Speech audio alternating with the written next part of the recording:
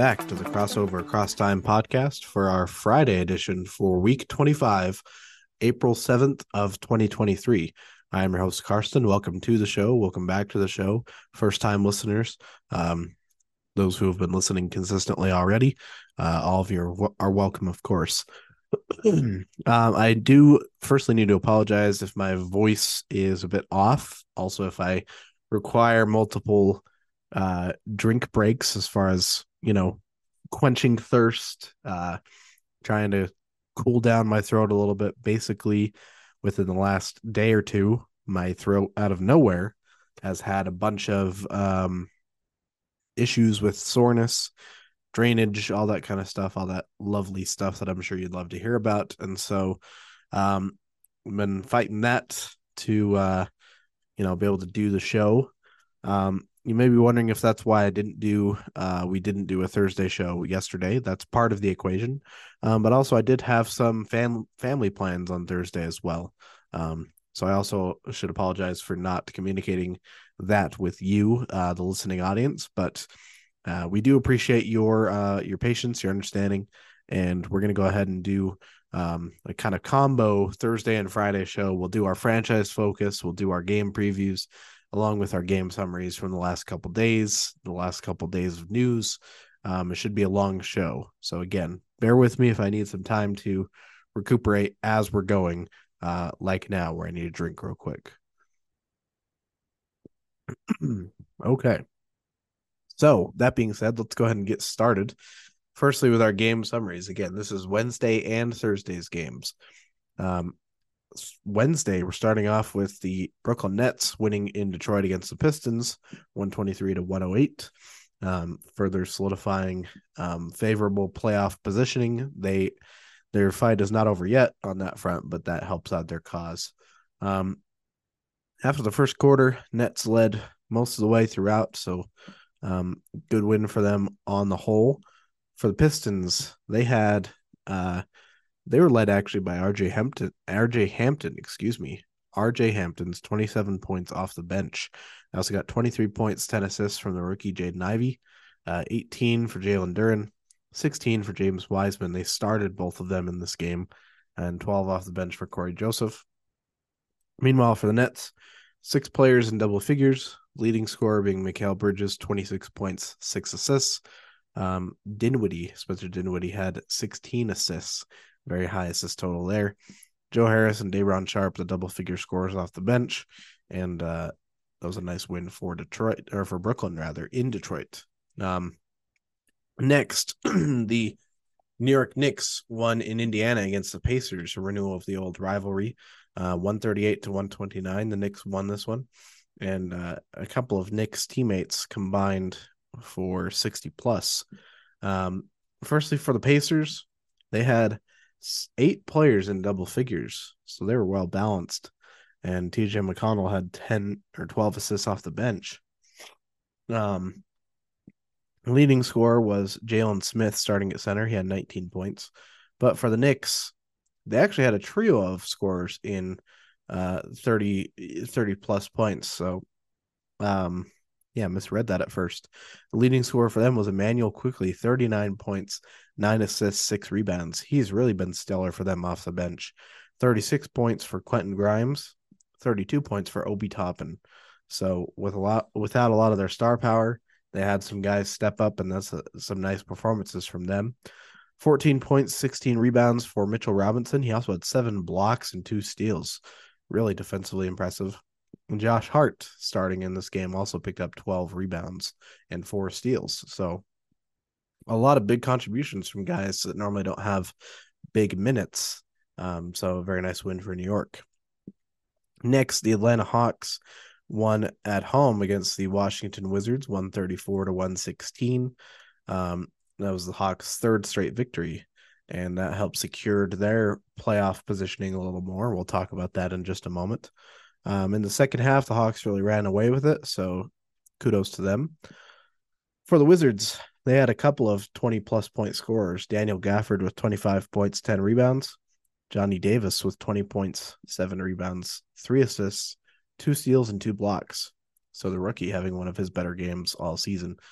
For the Hawks, though, 25 points, 16 assists for Trae Young, 23 points for John Collins, 16 each for AJ Griffin and Jalen Johnson, both off the bench, and 19 points for DeJounte Murray. So a little bit better all around for them. Next, the Boston Celtics won at home against the Toronto Raptors. A little bit lower scoring game, close game, 97-93. The Celtics win this one. Another big game for them in their conference standings.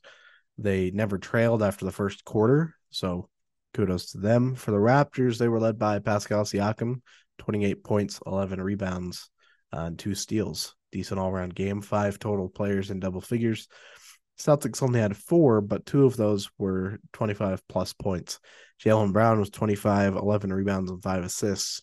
Meanwhile, Malcolm Brogdon led the Celtics in scoring off the bench, 29 points, further solidifying his sixth man of the year case for this season. So nice win for Boston in that one. Next, the Milwaukee Bucks win at home against the Chicago Bulls, 105-92. Another big game as far as playoff positioning. Fairly close game, but then the Bucks really took control in the fourth quarter. For the Bulls, Nikola Vucevic led the way, 21 points, 11 rebounds, 4 assists. Zach LaVine and Kobe White also were in double figures. Meanwhile, for the Bucks, 3 players with 20 or more points.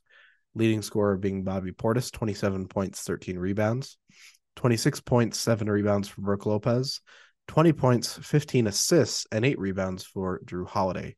So even without Giannis Antetokounmpo, they still have a great all-around game and a big win in these final few games. Excuse me. Next, this was an overtime affair. The New Orleans Pelicans winning at home against the Memphis Grizzlies, 138-131. And a couple of guys really big for New Orleans in this one. We'll talk about them in just a moment. Grizzlies led by nearly 20 points going into halftime, and then the Pelicans worked their way back, forced overtime, and then they win in overtime. So credit to them for battling this one out. For the Grizzlies, a trio of 20-plus point scorers and being led by Jaren Jackson Jr.'s 40. He also had 4 blocks and a steal, plus 9 rebounds and 3 assists for the Defensive Player of the Year candidate there. 25 points for Dillon Brooks, 24 for Desmond Bane, 13 points, 12 assists for Tyus Jones. Meanwhile, for the Pelicans, they had a trio of 30-plus point scorers, similar to the Knicks that we mentioned before. Herbert Jones with 35 points, CJ McCollum, 31 points and 10 rebounds, and Trey Murphy III with 30 points as well. McCollum and Murphy combined for 13 total made 3-pointers, with Murphy having 7 of those 13. So great shooting. He also got 24 points and 13 assists from Brandon Ingram. So the Pelicans still having a very strong close to the season here. 2 more games from Wednesday's action. Firstly, the Dallas Mavericks get a crucial win at home against the Sacramento Kings, 123-119, with a late rally by the Mavericks, particularly third quarter. They were down fairly substantial going into the second half. Mavericks rally back and forth, fourth quarter, and Kyrie Irving has a big game in this one. Firstly, for the Kings, De'Aaron Fox, 28 points, 8 assists. 19 points, 11 rebounds, 11 assists for Domantas Sabonis, another triple-double. And then the rest of the starters, as well as Malik Monk off the bench, also had double figures in scoring for the Mavericks. So Luka Doncic, 29 points, 10 rebounds, 6 assists. Kyrie, 31 points, 8 assists, 4 rebounds, and 2 steals. 19 of Kyrie's 31 points came in the fourth quarter, so that was huge scoring there. 24 for Tim Hardaway Jr., 14 off the bench for Christian Wood, and 10 off the bench for Josh Green. So a big win for Dallas in that one. Finally, the LA Clippers winning at home against the Los Angeles Lakers, 125-118. I know it's technically a shared venue, but the Clippers were the designated home team in this one, and they got the home win. That's the Clippers' 11th straight victory in their matchup against the Lakers, really dominating that matchup as of late. And that win propelled them to 5th place in the Western Conference standings. For the most part, the Clippers led and really controlled this game. Lakers made multiple valiant efforts to kind of, narrow that gap, try and bring it close, but Clippers were just very potent, especially on the shooting end, really lighting it up. For the Lakers, they were led by LeBron James, 33 points, 8 rebounds, 7 assists, great shooting percentages. Austin Reeves had 20 points. Anthony Davis had 17 points, 11 rebounds, 3 assists, with 2 blocks and a steal as well. And D'Angelo Russell added 15 points alongside those guys. Meanwhile, for the Clippers, their leading scorer was Norman Powell, 27 points off the bench, another 6th Man of the Year candidate. 25 points for Kawhi Leonard, 17 points, 13 rebounds for Ivica Zubac, 14 each for Russell Westbrook and Bones Highland, and 10 points off the bench for Terrence Mann. So a great all-round win for the Clippers. That was Wednesday's action. Let's go ahead and jump to Thursday. 5 games on Thursday's slate. First, let me grab a drink again. Okay. So firstly, the Cleveland Cavaliers win in Orlando against the Magic, 118-94. So fairly, well handled game all around for Cleveland, especially in that second half. That's where they really took the lead. As far as the box score goes, for the Magic, they were led by Jalen Suggs, 22 points, 18 points for Bol, 11 off the bench for Jay Scrubb. Meanwhile, for the Cavs, 21 points for Danny Green off the bench. He was their leading scorer in this game. 19 for Cedi Osman, 18 for Isaiah Mobley off the bench, the younger brother of Evan Mobley. I believe he's younger. The one with less NBA experience at this point. We can say that definitively. And then 13 each for Lamar Stevens and Mamadi Diakite. Hopefully I'm pronouncing that right. I do remember he was I think he was a Virginia Cavalier. Let me double check. Yes, Virginia. So I knew that much, but hopefully I pronounced that name somewhat close to accurate. So yeah, nice win for Cleveland. Next, this is a big one. The Miami Heat win in Philadelphia against the 76ers, 129-101. Big game for their playoff positioning in this one. And Jimmy Butler has a nice game in this as well. And they really controlled this game. They led by as many as 33 points. Their lead was 10 plus from early second quarter onward. So a big win for them. Tough loss for Philly. For the Sixers, they were led by Joel Embiid, 21 points, 6 rebounds, 2 blocks. They had 4 other double-figure scorers. Harris, James Harden, Jalen McDaniels off the bench, and Shake Milton off the bench. Milton also racked up 10 assists. Meanwhile, for the Heat, Jimmy Butler, 24 points, 6 assists, 24 as well for Tyler Hero, 14 each for Max Strus and Bam Adebayo, 13 off the bench for Caleb Martin, and 11 off the bench for Kyle Lowry. So again, a nice win for Miami. Next, the San Antonio Spurs win at home against the Portland Trailblazers, 129-127.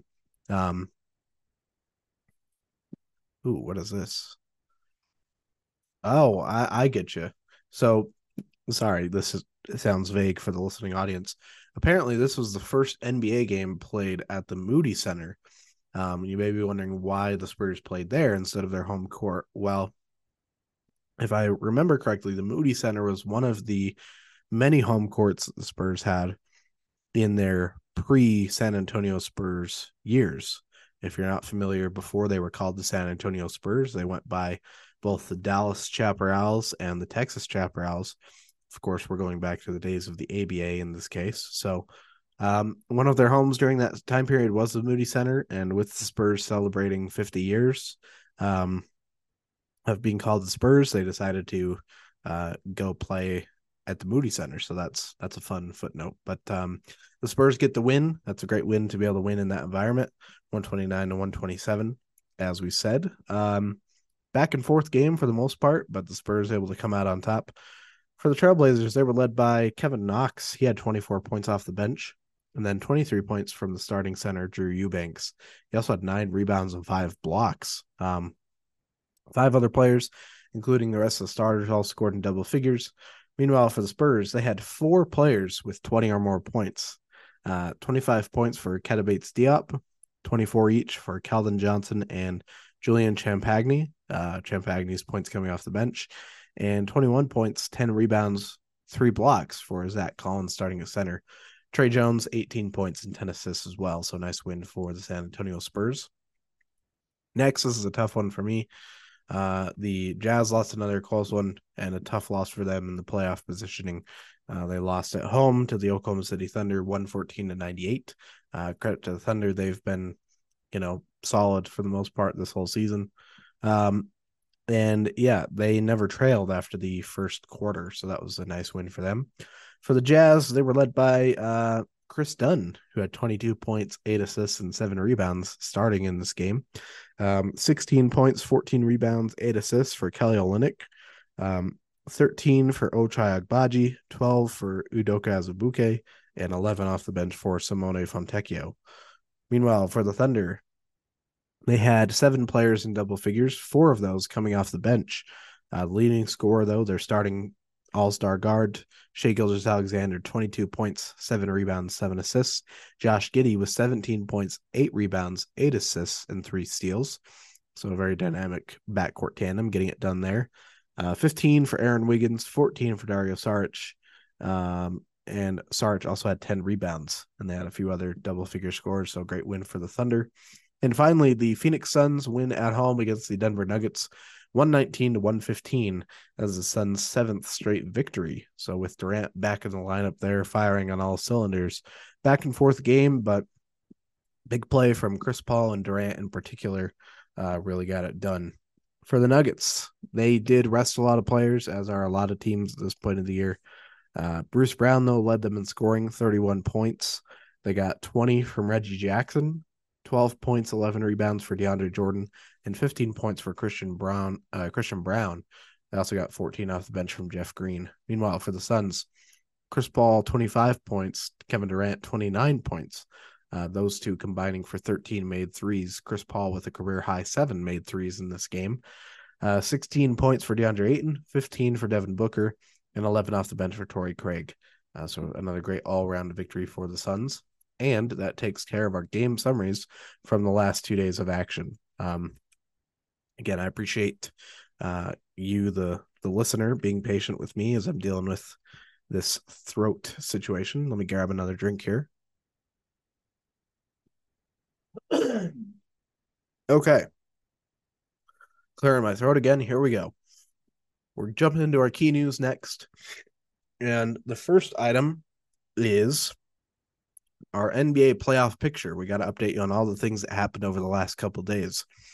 On Wednesday, here were our key updates. Milwaukee clinched the first seed in the playoffs. Denver, and that's playoffs overall, East and West. So they are the number 1 seed, regardless of conference. The Denver Nuggets clinched first seed in the Western Conference playoffs. Boston clinched Atlantic Division title, as well as the 2nd seed in the Eastern Conference playoffs. Philadelphia clinched 3rd seed in the Eastern Conference playoffs, and Atlanta clinched the play-in tournament spot officially. So those are some big updates, particularly in the East. Then on Thursday, Miami clinched the Southeast Division title, and Utah was officially eliminated from postseason contention. That was with that loss to the Thunder. So of course, me as a Jazz fan, I'm sad to see that. But again, credit to the Thunder. They've been the better team than the Jazz all around this season, so that's well deserved. So those were the official updates, but let's jump to what we're looking at today as far as playoff clinching scenarios, as well as the way standings are right now. So right now,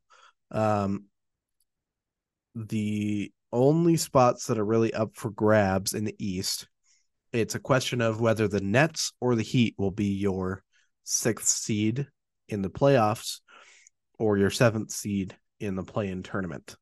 That's the big intrigue. Otherwise, the picture is pretty well set.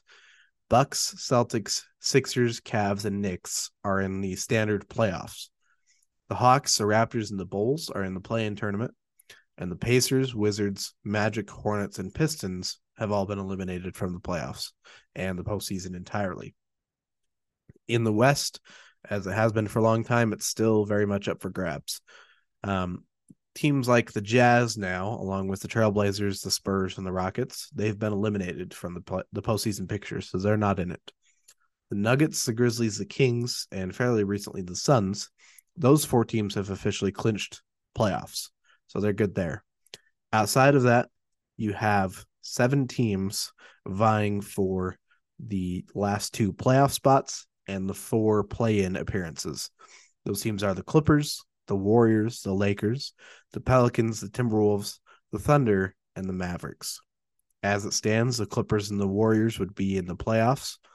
Lakers, Pelicans, Timberwolves, and Thunder would be in the play-in tournament, and the Mavericks currently sit outside of the play-in and postseason picture. But here are the clinching scenarios for tonight's games, April 7th games. Atlanta can clinch the 8th seed, that 8th spot, 8th seed spot in the play-in tournament with a win or a Toronto loss. Brooklyn can clinch that coveted 6th seed, that for sure playoff spot, with a win or a Miami loss. Miami is locked into a play-in game with a loss or a Brooklyn win. So again, it's in Brooklyn's, it's their opportunity to clinch that 6th seed. If they lose and Miami wins, then that's going to come down to the wire, that 6th seed spot. And then Toronto can lock themselves into that 9th seed with a loss or an Atlanta win. So yeah, Atlanta and Toronto, they're jostling for those positions just below Miami and Brooklyn. So there's some intrigue there as far as the Eastern Conference goes.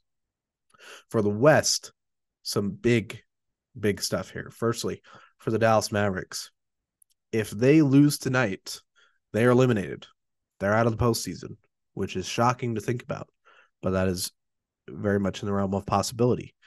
Next, the Warriors, Golden State Warriors, can clinch a normal playoff spot, 6th seed and up, with a win and with losses by both the Pelicans and the Lakers. So that's key. The Lakers will be locked or could be locked into a play-in game spot with a loss and a Golden State win. Memphis clinches the 2nd seed with a win or a Sacramento loss. Oklahoma City is locked into a play-in game if Dallas loses, and Sacramento is the 3rd seed with a loss or a Memphis win. So let's simplify that a little bit. Memphis and Sacramento, depending on who wins, who loses, that'll determine 2nd and 3rd seed definitively. That's those 2 teams. Oklahoma City and Dallas. If Dallas loses, Oklahoma City's in the postseason. They're in the play-in tournament. And if Dallas wins, then that's still a little bit open, and it's close with Oklahoma City.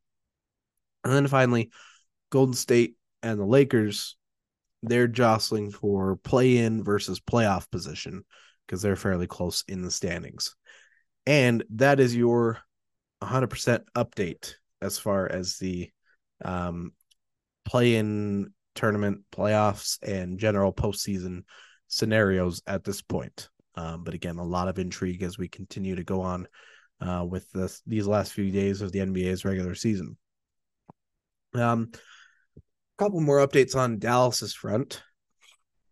Firstly, the Dallas Mavericks they've officially lost their protest or have been denied their protest of the March 22nd home loss to the Golden State Warriors. Won't get into the specifics. If you were not familiar with the situation, we have covered it in the past on the podcast around that date, or you can also find it online. I'm sure plenty of videos are explain it very well, but just a final update on that. They did not win that protest, so that game will not be replayed at any point. And that probably would have been a hectic thing to figure out at the end of the season anyways. So another update for Dallas. This is huge for tonight's very important game. Again, if they lose this game, they're out of the postseason, and they're going to be without 5 key players for that game. Kyrie Irving, Tim Hardaway Jr., Christian Wood, Maxi Kleber, and Josh Green. All 5 of those players are not playing tonight. So it's dire straits. They're going to be dealing with less, a shortened deck, if you will. It's going to be a tough situation for Dallas, but that's something important to keep in mind as we go into tonight's games. On the flip side, Milwaukee is going to be resting their starters tonight versus the Memphis Grizzlies at home. Of course, the Bucks have already clinched the number 1 overall seed, so they have that liberty to be able to rest players at this point within the last couple games of the season. Next, update for the Pelicans and Zion Williamson. GM David Griffin says Zion's earliest possible return would be during the normal playoff structure, which confirms he is going to miss the play-in tournament. So that could be a big loss for Pelicans' hopes of getting him back. Still dynamic. Pelicans have played well without him in recent weeks, so we'll have to see what happens there. For the Atlanta Hawks, Clint Capella has been awarded the Sekou Smith Award. This is an award unique to the Atlanta Hawks franchise, based on Sekou Smith's contributions to the Hawks, to the NBA family, Atlanta sports. Basically, this award recognizes a member of the Hawks who's been a great representative of the franchise. They've worked well with the media, things of that nature. So congratulations to Capella for winning that award. Next, former NBA player Ben Gordon has been arrested on a weapons charge in Connecticut. There's some, hazy details as far as it was some sort of public situation at a shop, a local Connecticut shop. I won't comment too much on this at this time. Of course, there's a lot of details that probably need to be filled out. It's an unfortunate thing to hear about for everyone's sake, and I hope that the resolution to this is positive for all parties involved. And, Ben Gordon's a player that I like him as a player. If this is something that's true, it's unfortunate to hear about. But we'll have to see what happens with this case. Update for the Jazz, and this will lead us into our transactions, our last part of our key news. The Utah Jazz are going to be signing and kind of extending Luka Samanic's contract through the 2024 season. This is a report from Adrian Wojnarowski of ESPN. So he's going to be a little bit more long-term part of the Jazz future, at least for next season. So that's a cool thing to see. Finally, some end-of-season related transactions. The Charlotte Hornets have kind of converted, re-signed some contracts. Guard Kobe Simmons moves from a two-way contract to a standard contract, and forward Xavier Sneed is shifted from a standard contract to a two-way contract. So those two essentially swap places. Next, for the Brooklyn Nets, with Moses Brown's 10-day contract expiring, they have converted guard David Duke Jr.'s contract from a two-way contract to a standard contract, so he fills in that 15th spot. The Boston Celtics are signing guard Justin Champagny to a standard contract to fill. They had a 15th spot open much of the season, and I believe he's the brother of Julian Champagny of the Spurs, so that's cool to see. And finally, the New Orleans Pelicans are waiving guard Darren Sebron, who was on a two-way contract. So that is your transactions from the last couple of days. And on the whole, that takes care of our key news. So with that, we'll go ahead and shift into our franchise focus. And I didn't say this before, but today's franchise focus, we're going to be talking about the Oklahoma City Thunder. Quick note for this weekend. On Saturday, we will do a brief bonus episode where we'll do our franchise focus for the Minnesota Timberwolves. So stay tuned for that. But for today's show, we're doing the Oklahoma City Thunder. And real quick, just a qualifier. I felt that it might be disingenuous on multiple fronts to talk about the Seattle Supersonics history with the Oklahoma City Thunder history. Not just for that side of me that would like to see a team back in Seattle, would like to see the rebirth of the Supersonics, because there is that bias in that regard, and so I don't want to deny that, but also it does feel disingenuous to this Thunder team. It feels like they've had enough of a rich beginning, these first 15 to 20-ish years. They have a very dynamic history. They've got a lot that they've already built in such a short time. And so I feel like there's enough there to talk about without having to draw on a team that doesn't feel like it's kind of part of this franchise, if that makes sense.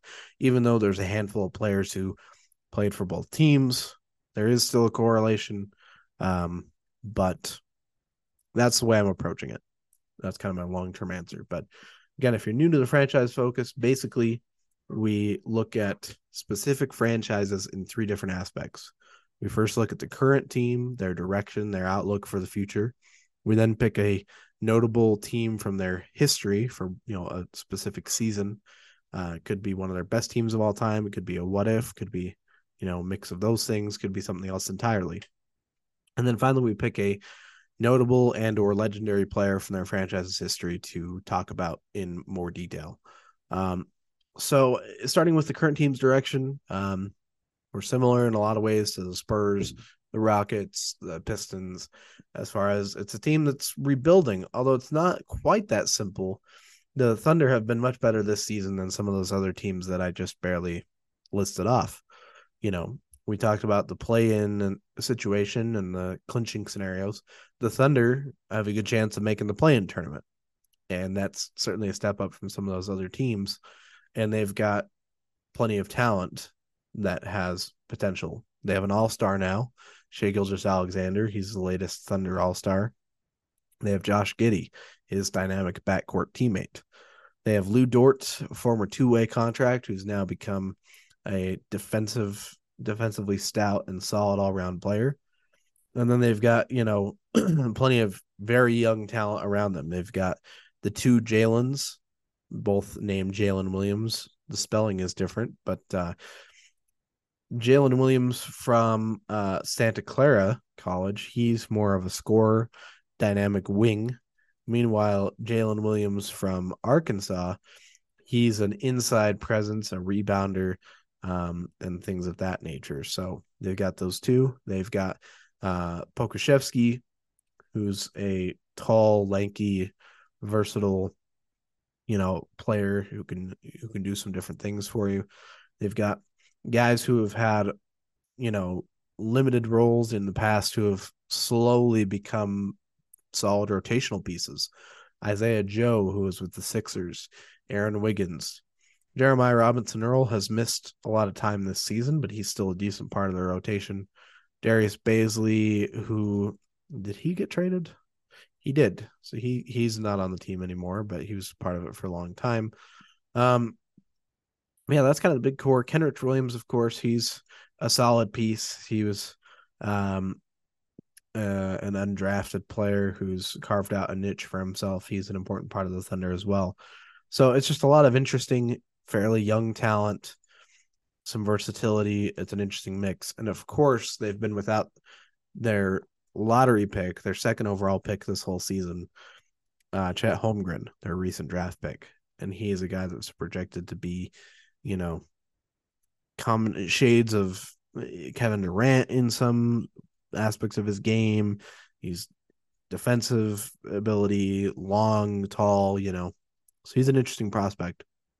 And again, he should be a big part of their future. Of course, depending on his ability, his play style and all of that going forward. But, I think the Thunder, of course, playing as well as they have this season, have shifted themselves out of that real high lottery position. They'll likely be mid to late lottery spot at this point. But overall, I think that's okay. They've got plenty of young talent to work with. They haven't seen Chet Holmgren, and they've still got themselves in that play-in contention. And so you add Holmgren, you get continued development of these young guys. I think overall you're going to be good, And in all honesty, I'm not sure what else I can add to that other than I get confused sometimes about the real mix of this team, what the lineups look like. And part of that is my, old-fashioned way of looking at basketball of I'm guilty a lot of times saying you got to have a real center and a real power forward. And I know that does not really determine success as much as it did in the past in a modern NBA, but I'm not sure who their center is. I'm not sure. I mean, I guess Holmgren's the power forward, who's the center alongside him. They've got all sorts of versatility, but they don't really have a lot of inside stout presence. The closest I can see looking at their roster at a glance outside like Chet Holmgren, his height would be like a Dario Saric, who was a decent part of the Suns rotation when they made the finals in recent years. And so that's a question mark. But otherwise, as a Thunder fan, I think it's cool to have this, rebuilding and, a new wave. The Thunder were spoiled very early on with Durant, Westbrook, James Harden, Serge Ibaka. They had a finals team very quickly. And so a little bit of a longer rebuild, I think, kind of helps you appreciate the times when they get good again even more. And you're in a pretty good spot. So that's the current team. Let's shift gears to the historic team. And we're not going to go back very far. A lot of the players on this historic team are on the current team. So that's kind of an interesting one.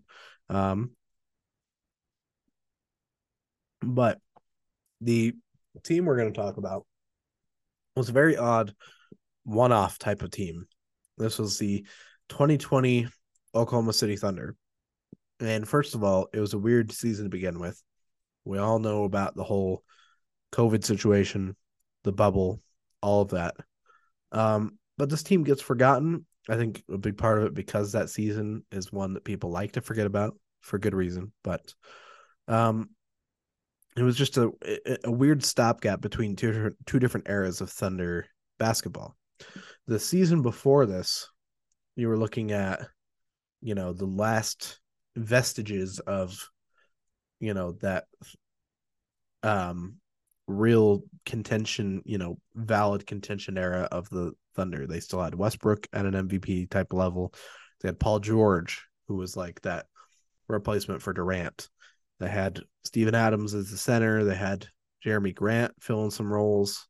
So it was kind of like that last piece of that core that was continually in the playoffs before they started a little bit more fresh with this 2020 team. But it was a team that still found itself fifth overall in the West and played the Rockets in the first round, interestingly enough, against Russell Westbrook's new team and all of that, and James Harden as well. So that was interesting. But it was the first season of Shai Gilgeous-Alexander on the Thunder. They had Danilo Gallinari, who I think was part of that same trade. It was the Paul George Clippers trade. Steven Adams was the starting center, still very solid. This was the emergence of some new pieces. Lou Dort, his first time getting a lot of big minutes, and he instantly became a key part of the team. Darius Baisley getting an opportunity. Roberson was still on the squad at this point, so there was still that lingering, play from previous years, but it was an interesting mix. And to top it all off, as part of that Russell Westbrook deal, I believe this was part of it, they got Chris Paul. Chris Paul was the starting point guard on the Thunder team. And it was kind of an interesting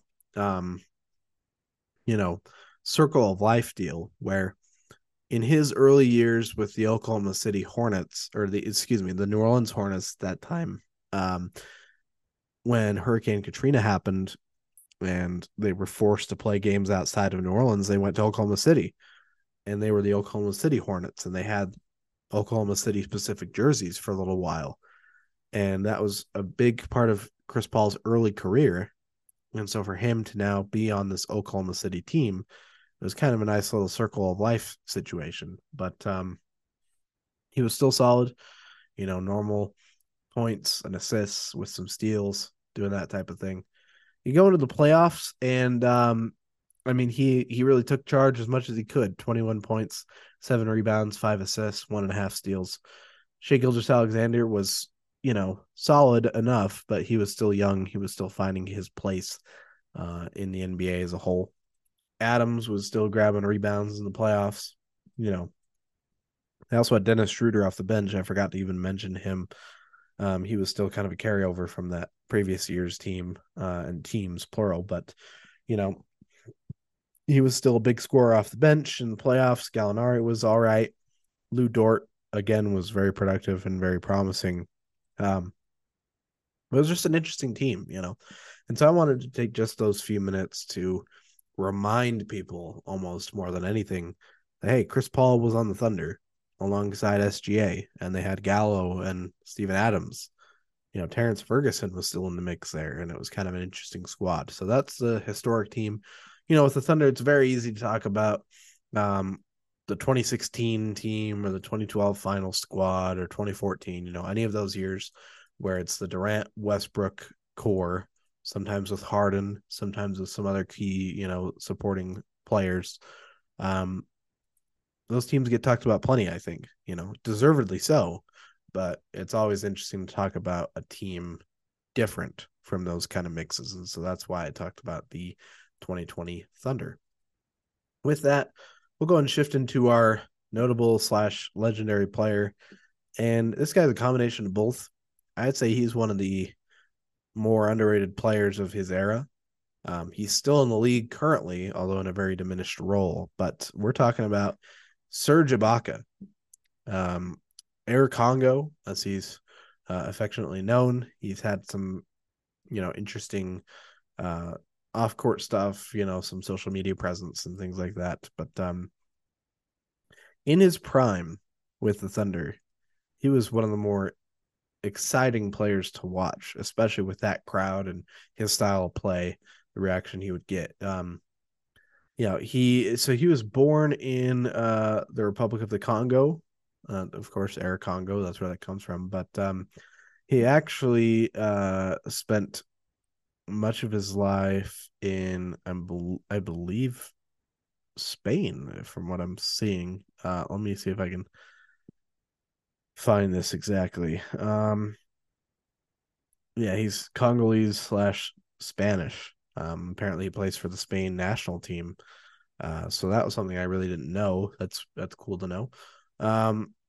Played with some international clubs before coming over to the NBA.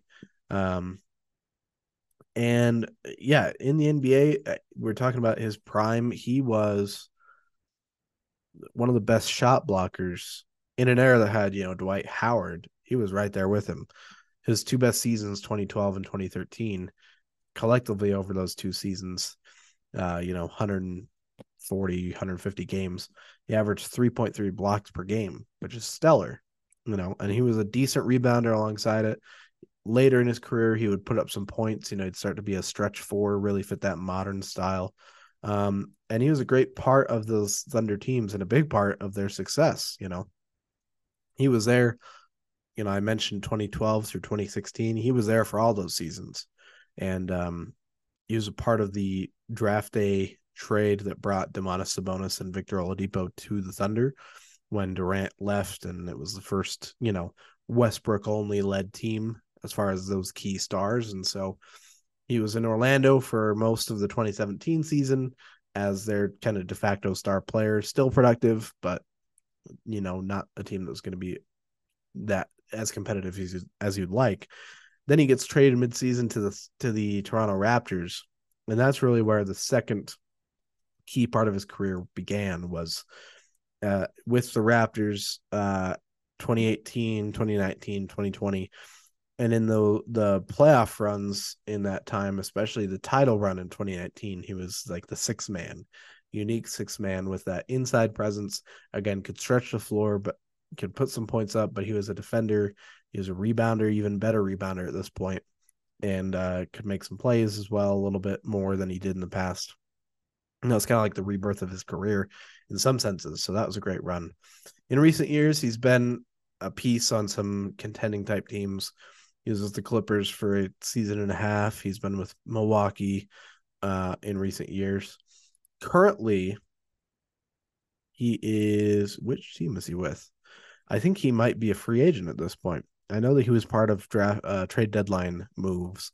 Might have been technically on the Pacers at some point, but he's a free agent, and if that's the end of his career, first of all, that'd be unfortunate. He's a guy I like to see in the NBA, but, he's certainly had an accomplished career. You look at his resume here, 3-time all defensive team member, 2-time block champion those 2 years I talked about, 2012 and 2013, and a champion with the 2019 Raptors. And so he's a great player, and certainly maybe the most underrated piece of that Thunder contention era, the Durant Westbrook years, where they were a serious hope and a serious chance to win the championship or go to the finals out of the Western Conference. So definitely, worth mentioning him when we can. So, Serge Ibaka, our franchise legend, and that takes care of our franchise focus.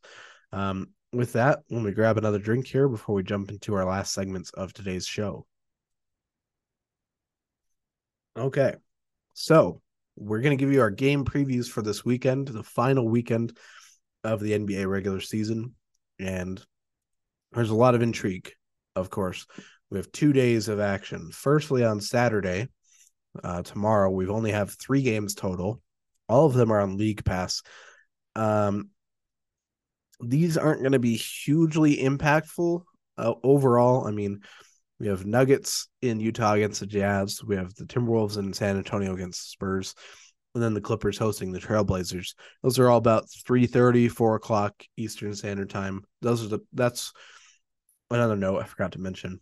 All of the times that I will give for these games are in Eastern Standard Time, so take that into account when planning. But that being said, none of those 3 games are going to be hugely consequential other than Timberwolves win or lose. That could have some impact.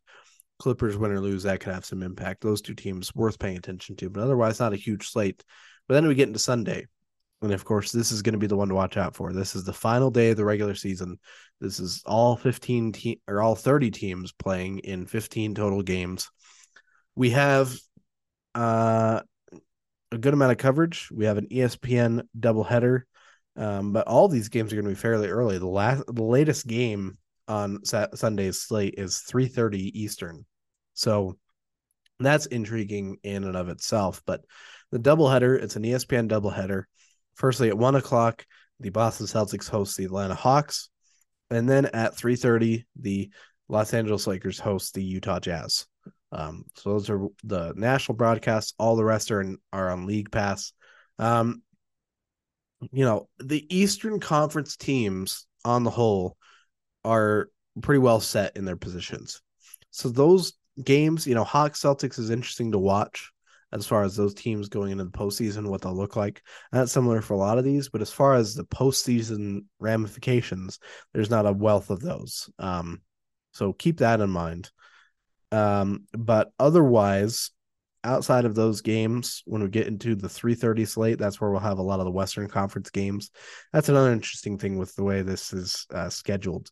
The 1 o'clock games, those are all Eastern Conference teams playing pretty much, except the Rockets are playing the Wizards at 1 as well. But otherwise, those are all Eastern Conference teams. At 3:30, those are all Western Conference teams. I guess they've figured that out as far as that's where the intrigue lies. 3:30, Mavericks hosting the Spurs. Based on what happens tonight, that could be a wash or it could be a dire situation for the Mavericks. Pelicans, Timberwolves. That'll be a great one.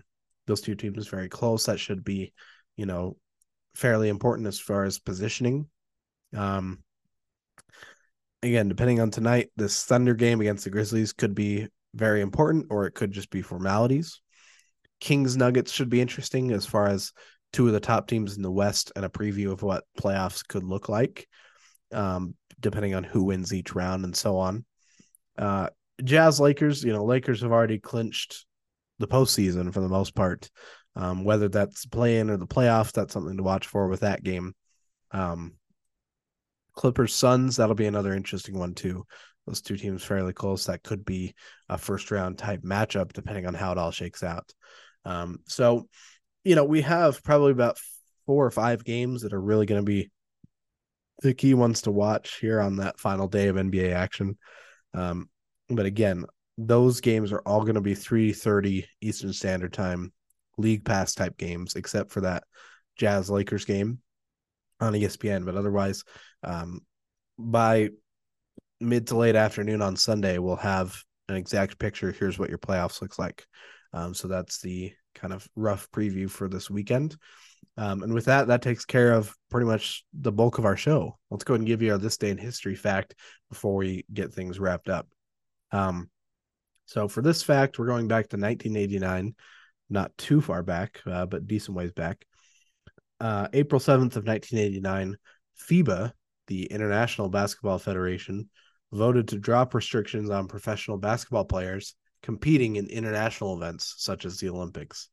That's a notable one, of course, because that dropping of those restrictions directly led to the Dream Team and the presence of NBA pros in Olympic action, which is hugely important and certainly a notable event in NBA history, basketball history, Olympic history, any and all of the above. So definitely got to note that. But with that, that takes care of our show. Firstly, as far as our schedule coming up, again, tomorrow we'll have a bonus franchise focus where we'll talk about the Minnesota Timberwolves. So stay tuned for that. Next week, I have a loose schedule in mind, but we will make an official post on our Instagram page on Monday that will detail our playoffs schedule, our postseason schedule going forward. So stay tuned for that. Speaking of our Instagram page, if you want to check that out, follow it. That's Crossover Across Time, all one word on Instagram. We share content from the show along with content from across the NBA. So that, along with the show itself, is a great way to stay caught up on what's going on in the NBA as a whole. So stay tuned for that. Again, Sunday is the last day of NBA action. So, I'm going to be tuning in. Hopefully you're tuning in as well. We'll have a great recap on Monday, clear up what the situation is for the postseason, what that'll look like, our thoughts on the postseason.